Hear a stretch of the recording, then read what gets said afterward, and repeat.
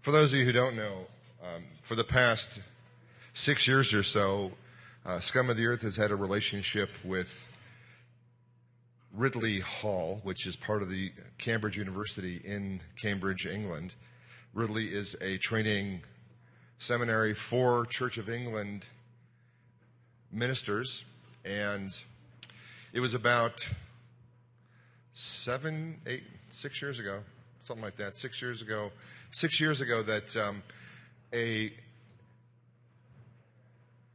an English pastor who was about ready to go teach at Ridley came and visited Scum of the Earth. The Reverend Dave Mayle was a pastor of a successful church plant in Huddersfield, where he went to the Church of England. There's a lot of red tape, got it all done, and then when he opened it, actually young people started arriving, which was kind of a phenomenon in England. People were actually coming to church, and not only people, but young people were coming to church, which was even more odd, and they were excited about it, which was just crazy. And so the powers that be took notice, and after several years, they asked Reverend Dave Mayle, who had begun this church called The Net, to come and teach at Ridley Hall, these fresh expressions of ministry.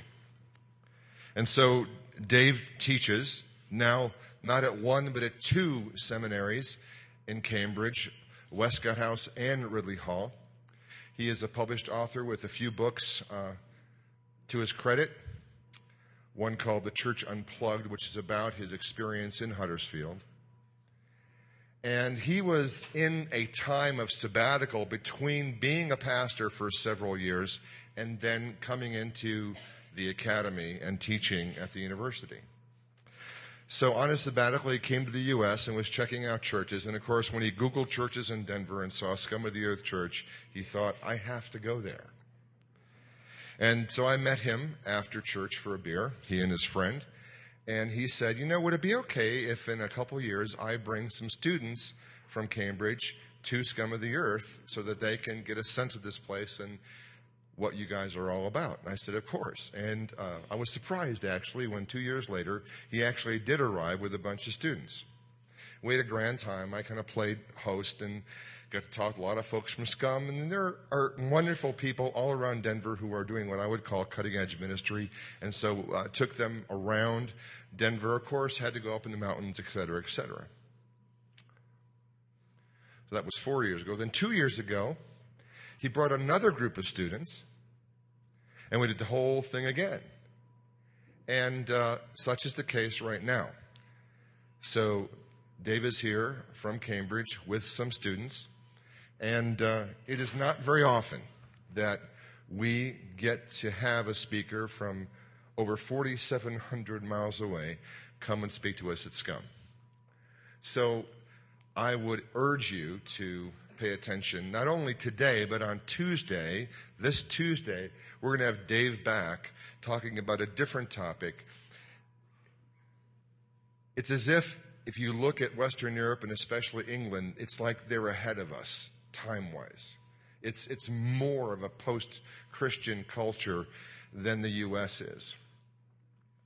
And on Tuesday night, he's going to be talking about that whole phenomenon. What's it like to be a Christian in a country where only 5% of the population goes to church, where most people have no background in the biblical stories? What's that like to be part of a post-Christian culture? America's not there yet. I believe we're probably going to be there. And so Dave is going to come and speak to us. So please come back on Tuesday night if you'd like to at 7 o'clock right here to hear Dave again. But right now, I would like to say a prayer and then invite Dave up. Heavenly Father, I ask that you would anoint Dave with your Holy Spirit and that your words would be his words and his words would be your words.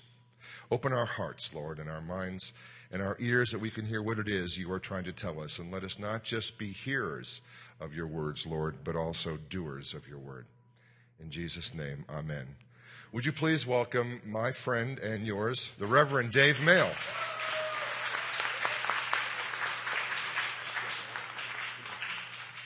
Well, thank you for that, Mike, and great to be back here. As Mike said, this is my fourth time, and I always consider it a great honour to be here at Scum and to be with you all.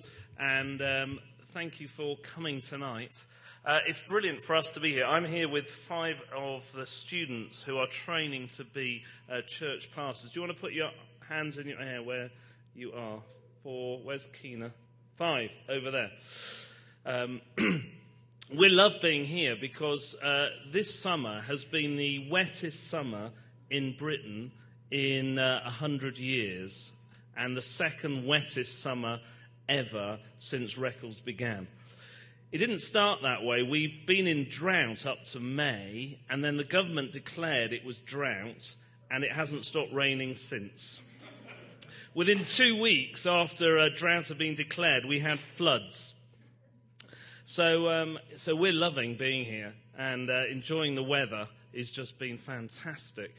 And it's great to meet up with Mike and Mary again. What Mike didn't add was that actually Mike came over to Cambridge and to the UK just this summer in May. And it was great to host them and to look after them. And Mike went round, and I'd just like to say Mike and Mary did a brilliant job going around Britain talking about Scum and just sharing stuff they've been learning. And out of that, I just want to say tonight that obviously we share a common language, but not always a common vocabulary. So I hope you'll be able to understand the kind of things I'm saying. Mike asked me what he should be wearing when he was speaking at some of these places. And I said, well, he just needs to wear a pair of trousers and a jumper. And that means a sweater in the UK. And I discovered that a jumper was a very different thing. And I got immediately an email back from Mike just checking whether I really meant a jumper. The other thing I'd like to say about Mike is that the first day we were there, we were in the car, my car, driving to this place. It was a long way, about a 3-hour drive. And we had to we came out of this cafe area and we had to do a left turn onto a main road. Now, in the UK, we drive on the proper side of the road. Thank you. So a left turn is the equivalent of your right turn. So it's, it's an easy one. And I checked, there was nothing coming. Now, coming up on the other side of the road, which was going to be nowhere near us, was a large lorry. So I turned out left, perfectly safe. Of course, Mike's in the passenger seat, and he sees on the other side of the road this big lorry coming the other way.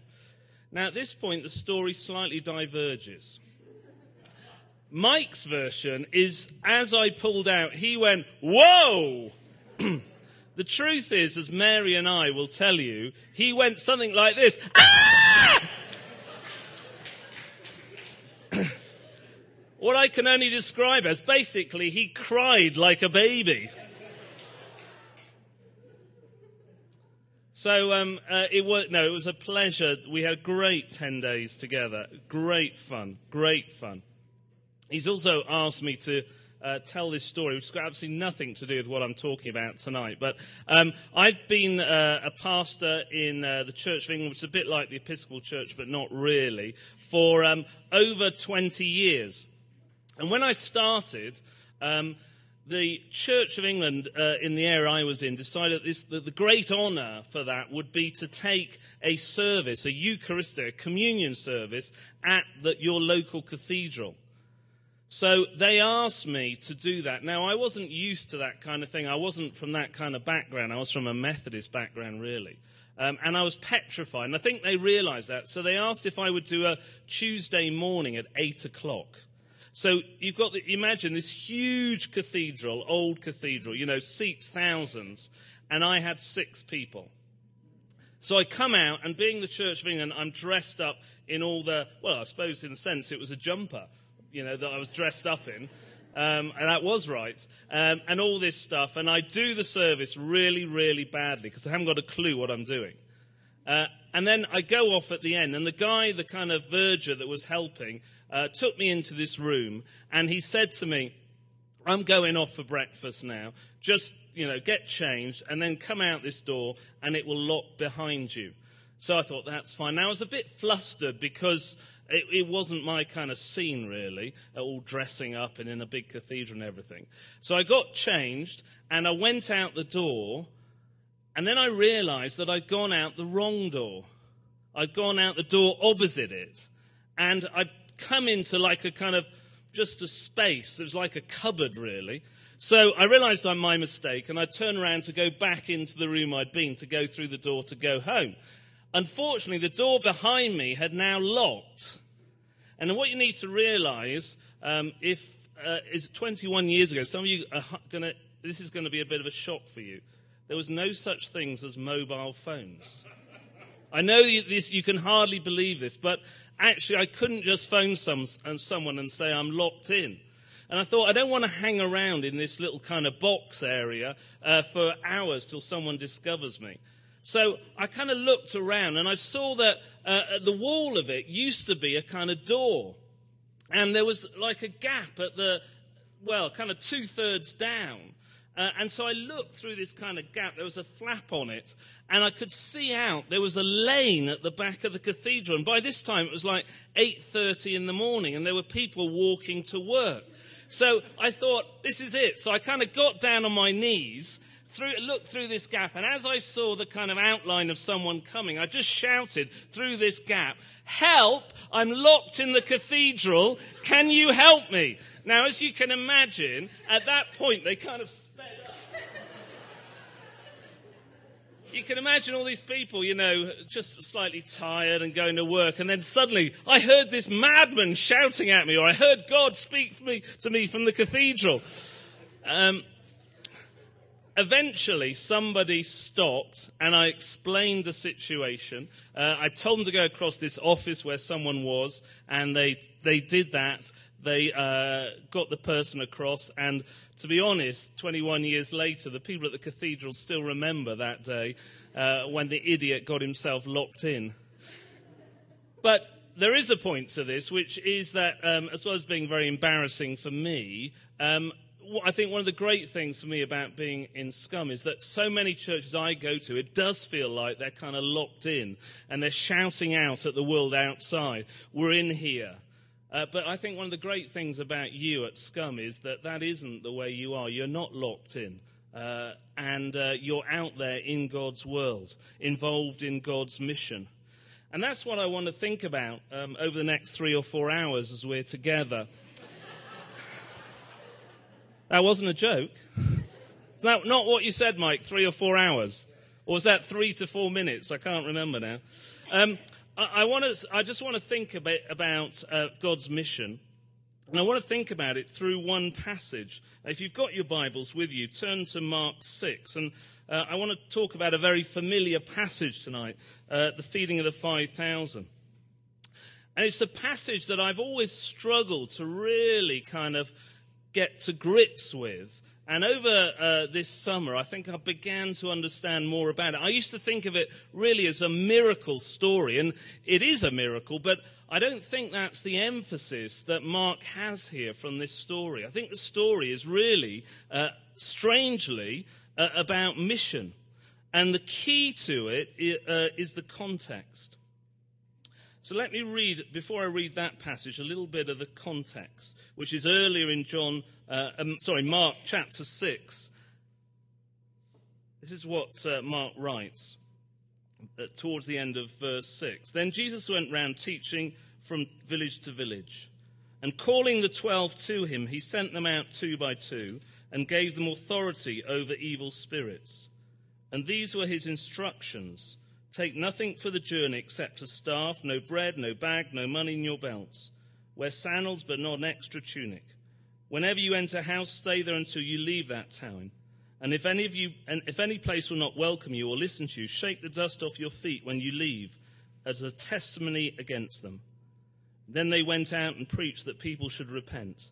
They drove out many demons and anointed many sick people with oil and healed them. And then there's a bit of a break in the story with just the beheading of John the Baptist. It's a little bit of an interlude there while he loses his head. But then we get to the feeding of the 5,000, and then you begin to see, this goes together, because it carries on in a sense. So they've gone out, they've done their preaching, they've done their anointing, they've done their healing. The apostles gathered round Jesus and reported to him all they had done and taught. That's from what they've been sent out to do. Then, because so many people were coming and going, they did not even have a chance to eat. And so he said to them, "Come with me by yourselves to a quiet place and get some rest." So they went away by themselves in a boat to a solitary place. But many who saw them leaving recognized them and ran on foot from all the towns and got there ahead of them. When Jesus landed and saw a large crowd, he had compassion on them, because they were like sheep without a shepherd. So he began teaching them many things. And by this time it was late in the day, so his disciples came to him. "This is a remote place," they said, "and it's already very late. Send the people away so that they can go to the surrounding countryside and villages and buy themselves something to eat." But he answered, "You give them something to eat." They said to him, "That would take 8 months of a person's wages. Are we to go and spend that much on bread and give it to them to eat?" "How many loaves do you have?" he asked. "Go and see." And when they found out, they said, 5 and 2 fish. And then Jesus directed them to have all the people sit down in groups on the green grass. So they sat down in groups of hundreds and 50s. And taking the 5 loaves and the 2 fishes, and looking up to heaven, he gave thanks and he broke the loaves. Then he gave them to his disciples to set before the people. He also divided the 2 fish amongst them all. And they all ate and were satisfied. And the disciples picked up 12 basketfuls of broken pieces of bread and fish. This is the number of the men who had eaten, was 5,000. So the context of this story is Jesus sending out the 12, 2 by 2, to preach, to cast out demons and heal. And then we kind of have the debrief session on how it goes.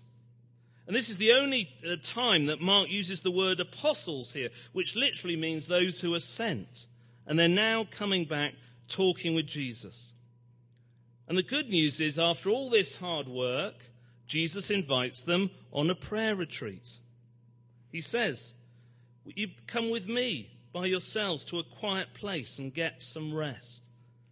I wonder tonight if we would love somebody to say that to us. Come with me by yourselves to a quiet place and get some rest. I bet the disciples thought, "Oh, what a great leader. Yeah, what a great life-work balance. He understands what we need and what we want." And so they go across this lake to the quiet place, but it doesn't quite work out that way, does it? Because many people saw them leaving and ran ahead of them and got there before them. And verse 34 says, when Jesus landed and saw a large crowd, he had compassion on them because they were like sheep without a shepherd. And we see 2 very different responses to the crowd. Jesus had compassion. Compassion is Mark's favorite word in this gospel. It literally means for your guts to be affected by what you see, that you have to act, that actually you are compelled to do something about this situation. Despite Jesus promising this quiet place, seeing these people, he had to do something. And he uses this phrase, like sheep without a shepherd. And for the people of that time, they would have been very clear what that meant. They knew their Old Testament. They knew Numbers 27, where Moses provides a new leader and says to them that he's going to provide them with Joshua so they will not be like sheep without a shepherd. They would have known from the prophetic literature, things like Ezekiel 34, where the prophet Ezekiel, in this vision from God, promises the new shepherd who will come, and he shall feed them and be their shepherd. Jesus was clearly saying in his actions, I'm the new Moses. I'm the new David. These are the actions of the Messiah. That would have been clear to the people then. It's not so clear to us today. And so what does he do? He feeds them, but in a different way to Moses would have, or the prophets. He began teaching them many things. And at the heart of his teaching was who he was. that he was the new Moses, that he was the new David, that he was the Messiah. It's at the heart of Mark's gospel. We see that further back in Mark 4, when in verse 41, when Jesus calms the storm and his disciples say, "Who is this? Even the wind and the waves obey him." Who is this? That's, in a sense, that's probably the question at the center of the gospel. Maybe it is the question for somebody here tonight. Who is this? Who is this Jesus we've been hearing about, that we've been singing about, that this church is here for? Who is this Jesus?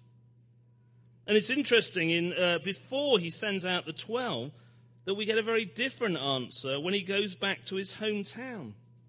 They say at the beginning of chapter 6, "Where did this man get these things? What's the wisdom that's been given to him that he even does miracles? Isn't he the carpenter's son? Isn't this Mary's son and the brother of James, Joseph, Judas, and Simon? Aren't his sisters here with us?" And they took offense at him. Who does this upstart think he is? How does he claim to be the Messiah? We know he is. We know his brothers and sisters. We've seen him playing as a child in the streets. But Jesus had compassion. What about the disciples? What was their compassion like? It's slightly different, wasn't it? This was their compassion. It was late in the day, so they said, "This is a remote place and it's already very late. Send them away so they can go to the surrounding countryside and villages and buy themselves something to eat." It's a slightly different picture to Jesus' compassion. I know you know very well here all about the kind of health and safety. When we came here 2 years ago, we were looking forward to being in this new building. And then the fire regulations decided that that wasn't going to happen. And in a sense, these are the people behind the fire regulations. That's how the disciples are acting. Jesus, this is a very deserted place. This could get difficult with probably up to 15,000 people here. This is late. There's going to be a lot of danger if we camp out. These people are hungry. This isn't safe. What if somebody gets sick through this and sues us? What happens if it all goes wrong? We might need to shrink this floor space here so that we can fit all these people in. That's a very different reaction to Jesus, isn't it? To his compassion. That love that forces him to act. Whereas they're just thinking sensibly. Or not sensibly, maybe. One of the commentators says this: despite their being with Jesus, they still don't really comprehend. To be with Jesus is to learn of him, to think the things of God, not of human beings. The disciples, however, show themselves prone to regard reality from a human point of view. From a human point of view. See, Jesus, as he saw reality, saw these people like sheep without a shepherd. The disciples just saw them as difficulties that could cause them some hassle. And I suppose the big question that comes to us from this is, how do we see the reality that we face as a church, as individuals, in our locality, in our ministries, in our community? Through the eyes of Jesus, through love and compassion, or just another bit of hard work that we're going to have to do? How do we see the reality that we're going to face tomorrow? Through the eyes of Jesus and his love and compassion, or just through, oh, here's another Monday and we've got to do this again? One of the things I've been thinking about this summer, I've been writing a new book, is I think that whether we are a Christian yet or not, actually we probably face the same two key questions when it comes to all this stuff. The first is this question, and it's about our focus, I suppose. Is Jesus who he says he is? See, I don't think that's just a question we face while we're thinking about becoming followers of Jesus. It's a question I face, if I'm honest, every day. Because the question in reality is, am I going to take him at his word? Not just believe in him in kind of intellectual assent. These are the right things to believe about Jesus. You know, he was born of Mary, he died on the cross, he rose again. Not just believing those things in terms of an exam at a college, but actually saying, I am going to put my life on the line and do what Jesus says. I'm going to take him at his word. I think that is a question that we face all the time. And in a sense, we face before we start to follow him, but we continue to face. And I think the second question that we face then, and I think the disciples faced it, is, can Jesus use me as I am today?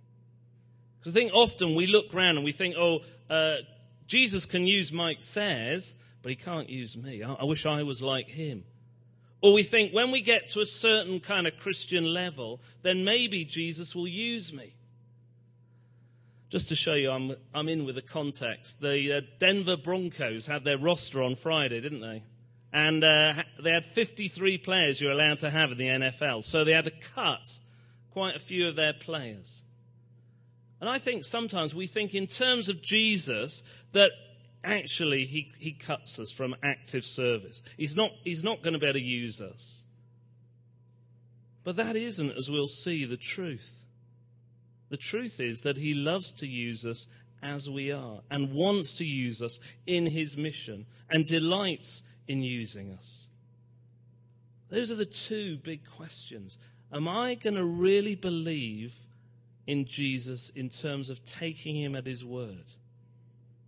Am I going to do the kind of things he talks about in denying myself and taking up the cross, self-sacrifice and loving and trusting and believing him? Am I going to walk the tightrope of faith, even when it gets difficult and causes me pain and difficulties? Am I actually going to trust that he is going to be there, and as we sang about, that he is not going to let me go? Am I really going to take him at his word, or am I just going to say I believe in it intellectually? And do I really believe that he can use me as I am today in his mission for his glory? So, the learning then starts in this for the disciples to get very, very practical. I like to call this section, you want us to do what? Verse 37, Jesus says to them when they start complaining, and the word in the Greek is emphatic, you give them something to eat. You give them something to eat. And you can imagine the panic in the disciples.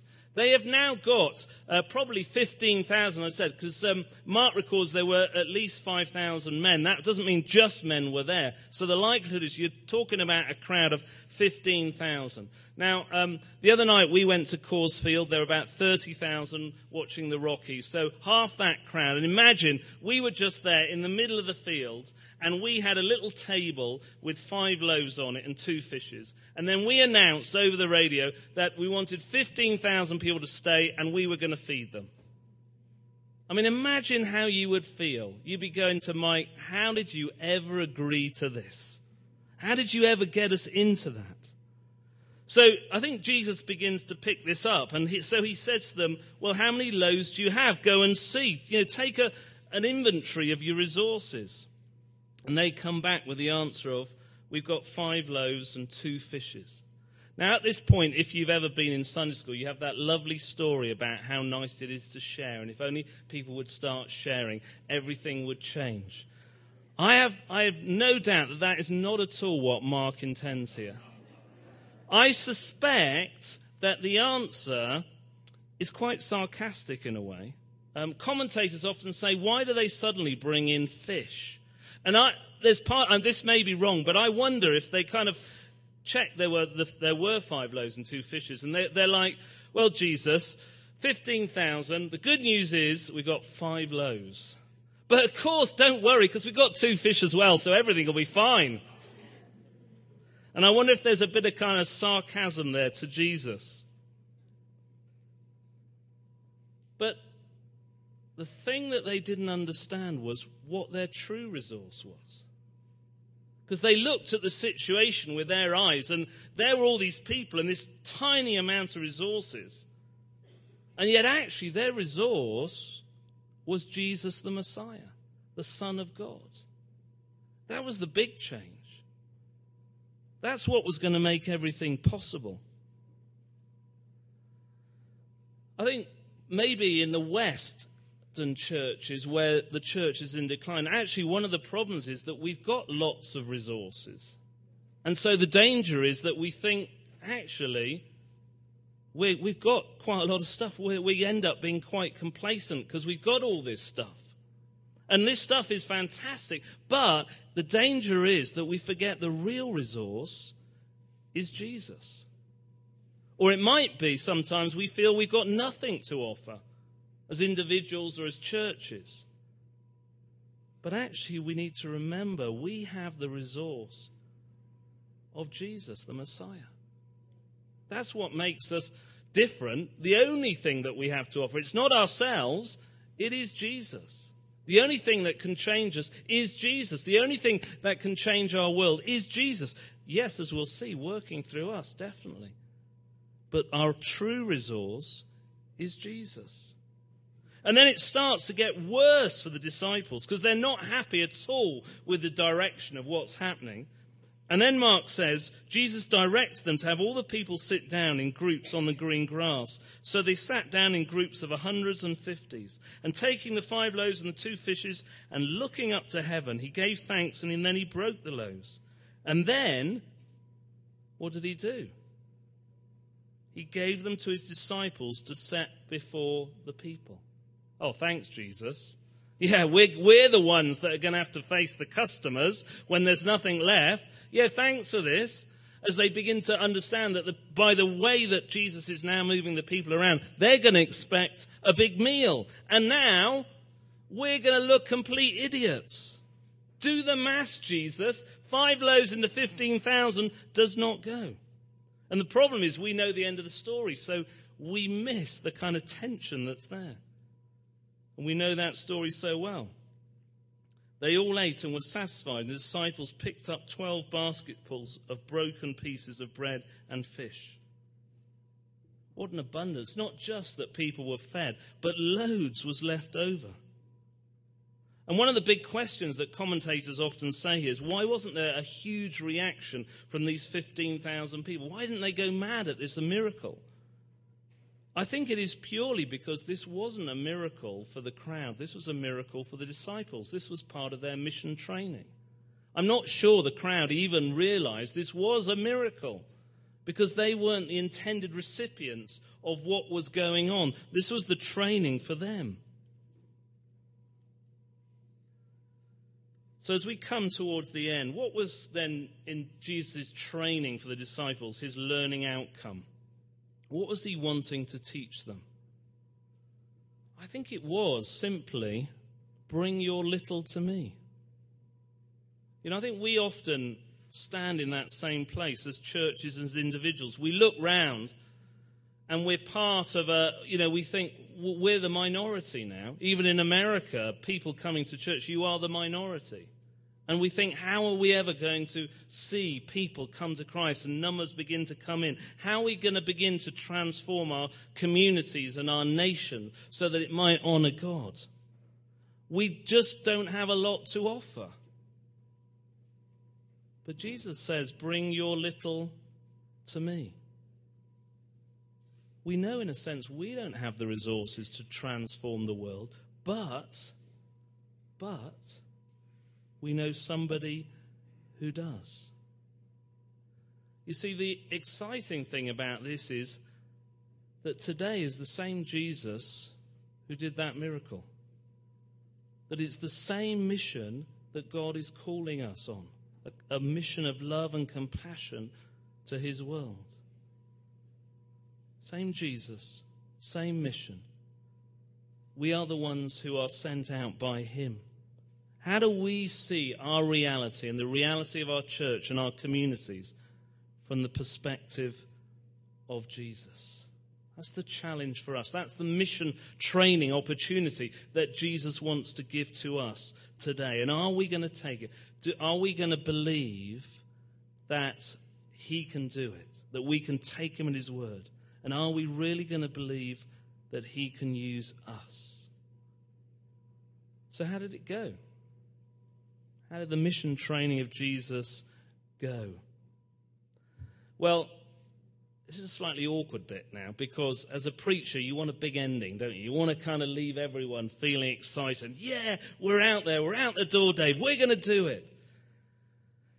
The trouble is, it doesn't happen like that, because this is reality. Listen to what happens. Verse 52. We hear this about Jesus then walking on the water. And they don't understand what's happening. He climbed into the boat with them, and the wind died down. And they were completely amazed. And what does Mark say? For they had not understood about the loaves. Their hearts were hardened. You think, Jesus has done all this training, and they've missed it. And it gets worse. If you go into chapter 18, verse 14, they're having this conversation.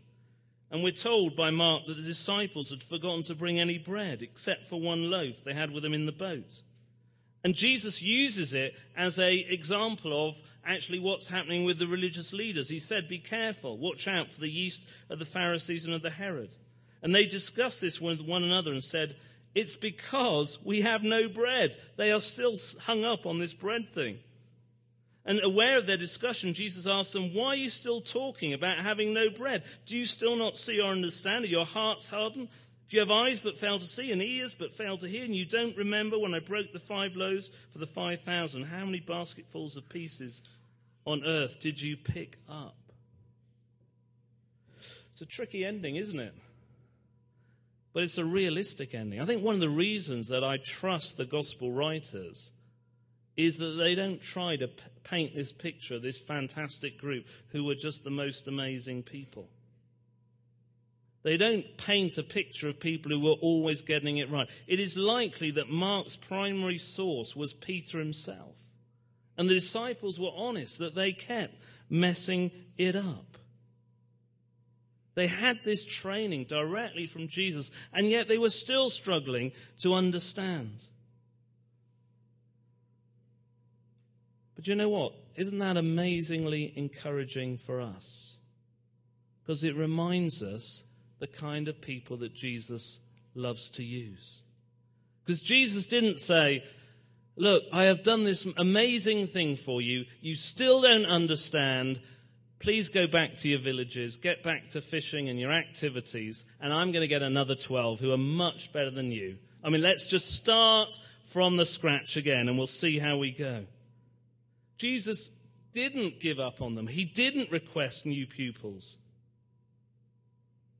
He worked in and through them. See, it's people like you and me. That's why the Bible is so powerful, because they are just like us. It's the same Jesus, same mission, same us. But the good news is the grace of God, that he loves to use people like you and me. We don't have to wait till we get to a certain standard or a certain place or a certain level of maturity. That's the whole point of God's mission, his transformation of us and of his world and our communities. That he wants to use you as you are, where you are, today, exactly what you're like, with all your good bits and with all your faults, with all your accomplishments and with all your hang-ups, with all your strengths and with all your weaknesses, with all your successes and with all your failures. He wants to use you. He's not looking at the person next to you thinking, I'd much rather use them. He's looking at you and wanting to use you. Will you take his hand in his mission and work with him? Will you stake your life on his words to you? Will you trust him for his call to send you out from here? Will you trust that he longs and loves to use you? I want to finish with some words I think Paul wrote in 1 Corinthians, which in a sense sum up what Jesus is trying to say through these disciples. And I hope they're words that will encourage you as you leave from this place, because they remind us that God's way of working is completely different from the world's.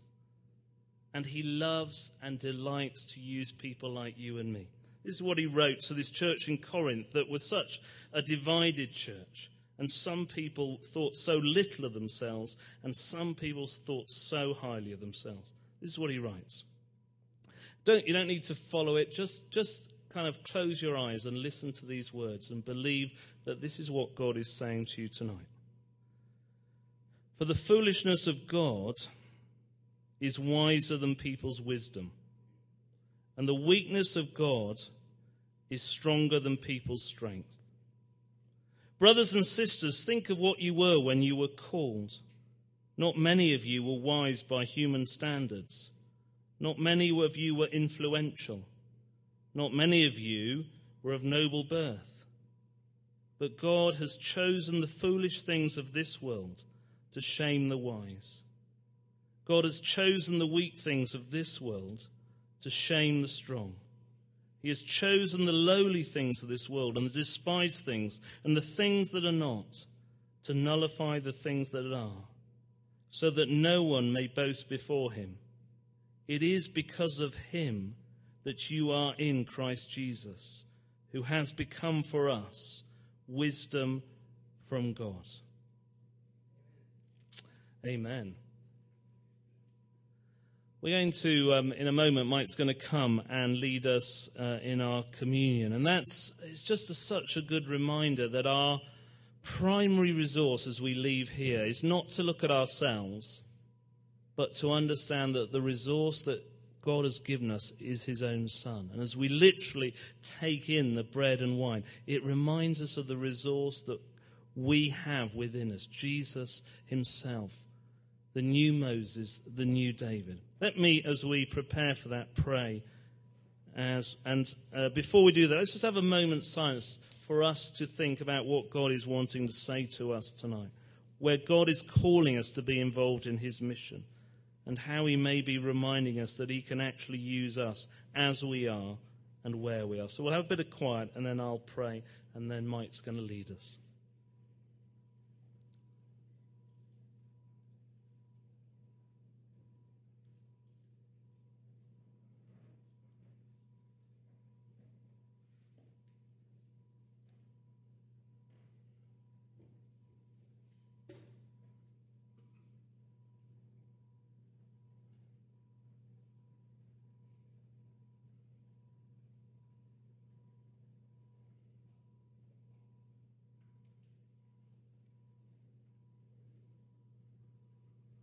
Heavenly Father, we want to thank you for that amazing reminder from Paul that the foolishness of God is wiser than people's wisdom, and the weakness of God is stronger than people's strength.